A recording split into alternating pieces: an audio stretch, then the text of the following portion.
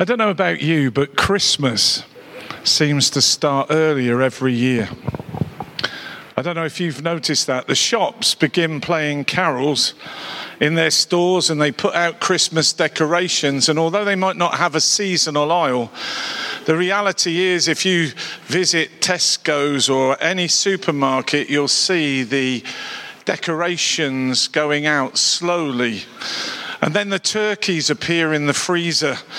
And you think, oh, Christmas must be coming. And yet we're just at the end of September or the beginning of October. For the Smith household, that's my household, Christmas has been known to start as early as January, if not before the end of the year, when the sales come in. And Liz is able to go out and buy the Christmas cards and anything else that she decides to buy to get ahead of the curve. And it just makes the whole of Christmas go on and on and on. The reality is, however, no matter when you start your Christmas preparation, there is a telltale sign that will be a reminder to you that you need to speed up your preparations. And you may have already heard this. If you turn on the TV, you will see an advert and you will hear this.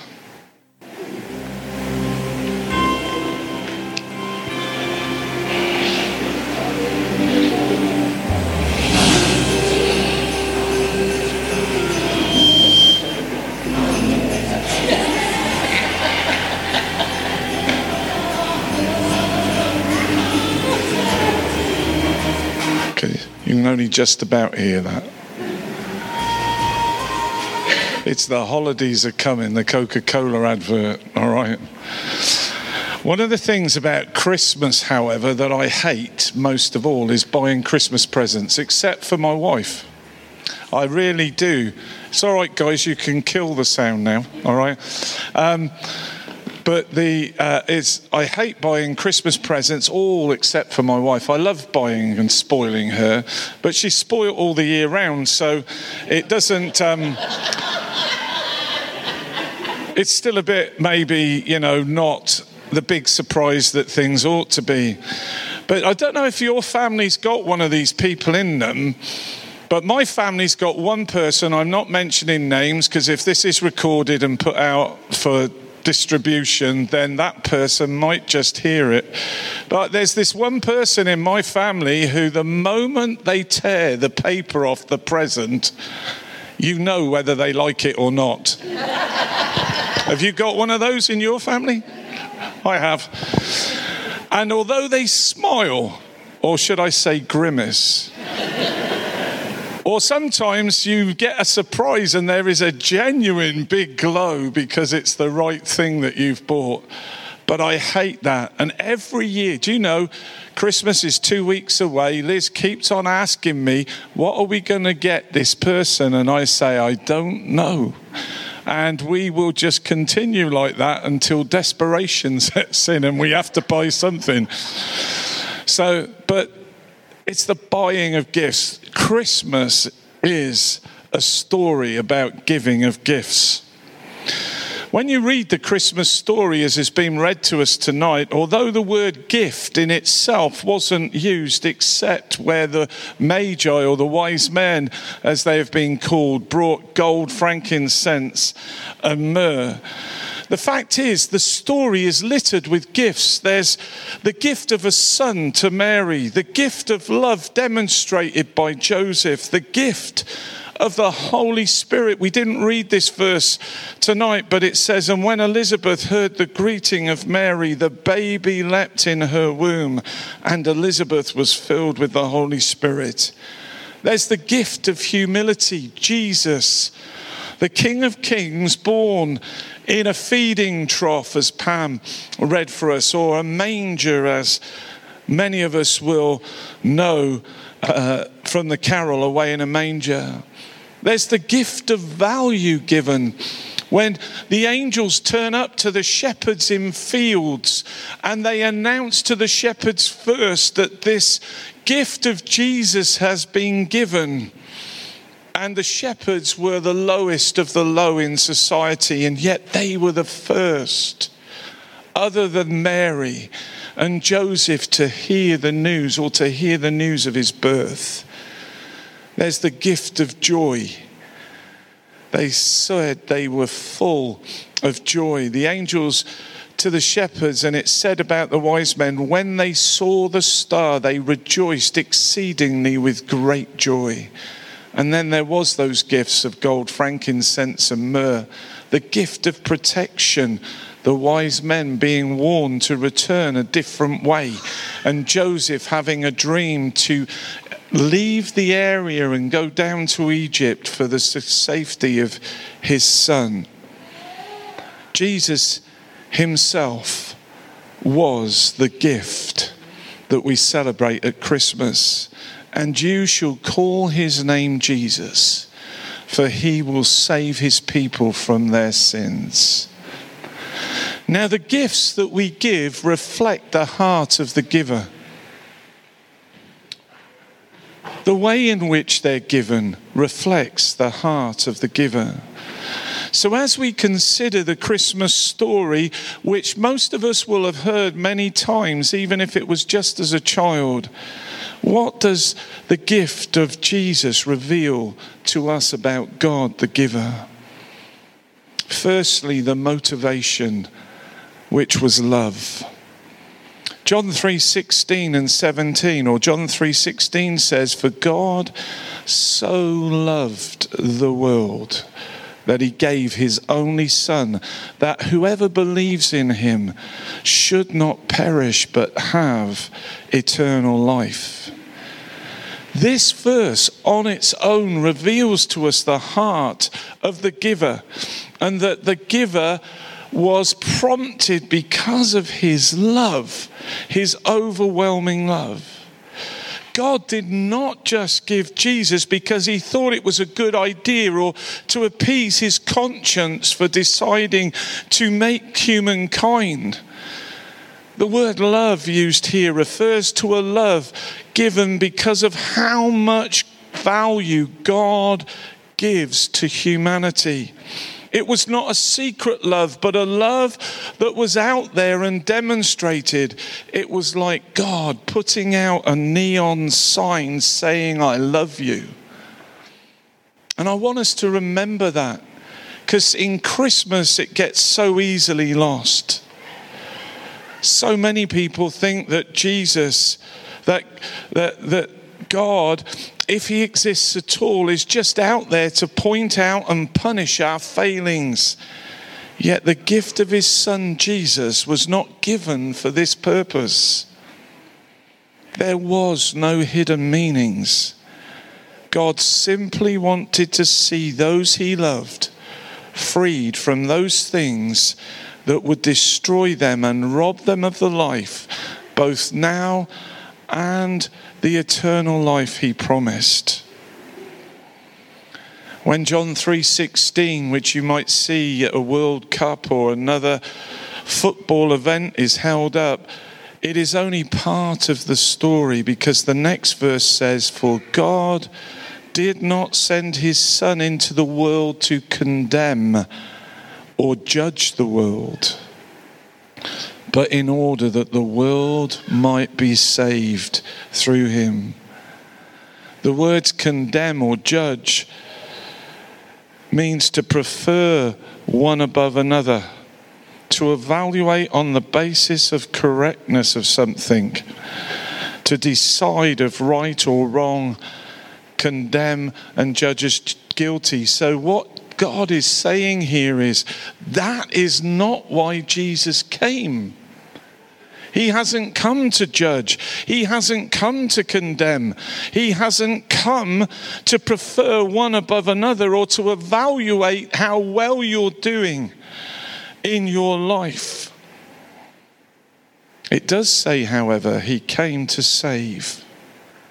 He came to rescue from danger, to heal, to make healthy, to deliver into divine salvation, to make you whole.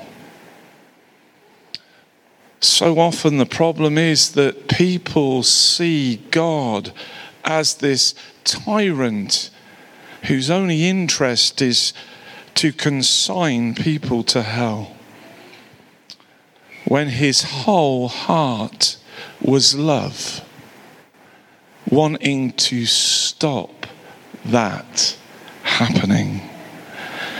Jesus was a gift to us, to make way for us to experience and be empowered to live a life, or to live life as it should be, and to extend to us the gift of eternal life, that we would live with him forever. There is a thing, though, about gifts. There's the motivation of the giver, but then there is the reaction of the receiver. You may remember at the beginning, just a few moments ago, I mentioned buying gifts for those who, as they open the gift, show their true feelings on their face. It doesn't matter how much they try and hide those initial thoughts about what is in front of them. And I want to leave you with a question this evening. If God is motivated out of love, and Jesus came to demonstrate that love, which ultimately went all the way to the cross, where he gave up his life so that you and I might be restored in relationship to the creator of the universe. My question is, what will you do with the gift that God is offering you? You see, Jesus is still the gift that keeps on giving, that keeps on being offered. And whether it's Christmas or Easter or any other time through the year, the reality is that gift is there all the time, and it's held out to each and every one of us. And it is God's heart of love that we respond and take the gift, and on opening the gift, instead of grimacing at what is there, our hearts melt with his, in a response, I suppose, to his love. God tells us that for the wages, the result of sin is about missing the mark. And I don't think there is anybody in this room who wouldn't admit to have missed the mark in some way or other. The wages of sin is death, the loss of life. But the free gift of God is everlasting life. Everlasting doesn't just mean about goes on and on and on forever, but means about a quality of life that can be had right now through being willing to accept the gift that Jesus was for us, both coming as a child, making himself totally vulnerable, God coming and putting himself at the mercy of his creation, and then suffering and dying on a cross for us. Here is a gift that has been here all the time while we have been together tonight. It's a huge box. You can't always tell the size of the present by the size of the box. The box might look huge, but if you were like me, what I do is I would buy a big box and then hide a small gift at the bottom, or layers of gifts, starting with the rubbish and getting to the real nub of the matter. But here we have a gift. It's been sat under the tree all night. And the tree itself can be symbolic, because it says in Scripture that Christ died on a tree. Can I have your help, Jason, please? I'm just unwrapping it because it's going to fall apart. That's the top. All right. So if we just, and if you want to hang it up on the wall and move the guitar. It's in the shape of a cross. Putting a box together is very handy. But it sums up the gift. We hope. God, love. God is love, and God loves. God loves you, and he loves me. So how can we receive this gift of love? It says this in Scripture, for by grace you have been saved through faith. Through faith. Being willing to trust in the gift that has been given by God. It's by grace. You can't earn and deserve it. Most of us would be happy if we could earn our way to God. We could say, I've done this, and I've done this volunteering work, and I've done this and given this to charity, and I've done this and I've done this. So I'm not a bad person, God. I'm not a bad person. So surely there's room for me. But it says in this passage, and this is not of your own doing, it is the gift of God, not a result of works, so that no one may boast. You see, God has always been interested in you. We don't deserve it. We do, however, need to accept it. Acceptance isn't about us bringing anything except ourselves. And acknowledging that we can't earn this gift. All we can do is extend the bit of trust that we can put in the gift that God has given and allow God to grow it in us. We decide that we will allow him to determine the direction of our life. And in doing so, he breathes new life into us. This challenges us because so often we don't want to owe anybody anything. Why is that, do you think? I think it is because we feel in some way if we owe somebody something, it can be called in at any time. And it removes our ability to be the masters of our own destiny. God loved you so much. I asked God, how much do you love me? And he said, this much. And he stretched out his arms and died. He did that for you. And he did that for me. This Christmas, the best gift of all isn't the piece of jewelry you'll get. It isn't the Christmas dinner you will eat. It isn't getting that thing that you have craved. But I will promise you this. If you will come to God the Father through Jesus by putting your faith and trust in him, you will find the gift of new life that will be beyond measure. Let's pray.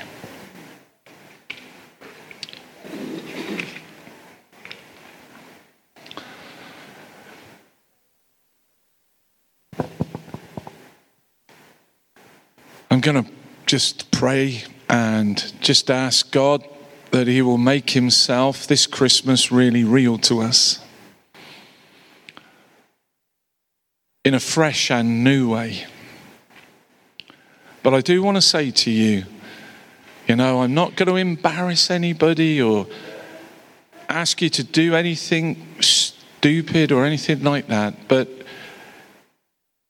over coffee and mince pies, if you want to chat, just grab me, grab Jason. We'll be more than willing to sit or stand, as it will probably be next door because all the seats are in here.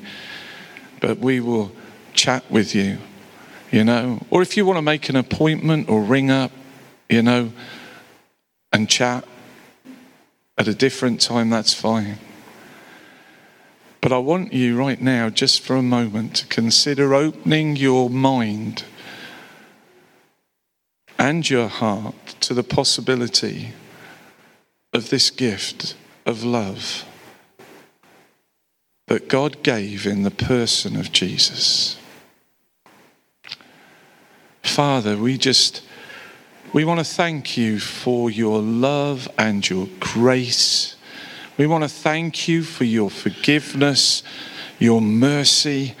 We want to thank you, Lord, that you never let us go. You pursue us always, right until the end, wanting us to come and not just think about things, but to open the box and take on the gift of love that you have given to us. And so, Father, this Christmas, I want to ask, in the midst of all the tinsel and the wrapping paper and the presents we receive and being with family and laughter and games and all those things that we will participate in, I ask you to make yourself known to each and every one of us afresh. For those who have never known you before, Lord, I pray you will pursue them until they stop moving away from you and turn and receive. I want to thank you for your love. I really do. I want to thank you for changing my life. And Lord God, I pray more than anything else that you will be with us this Christmas. Amen.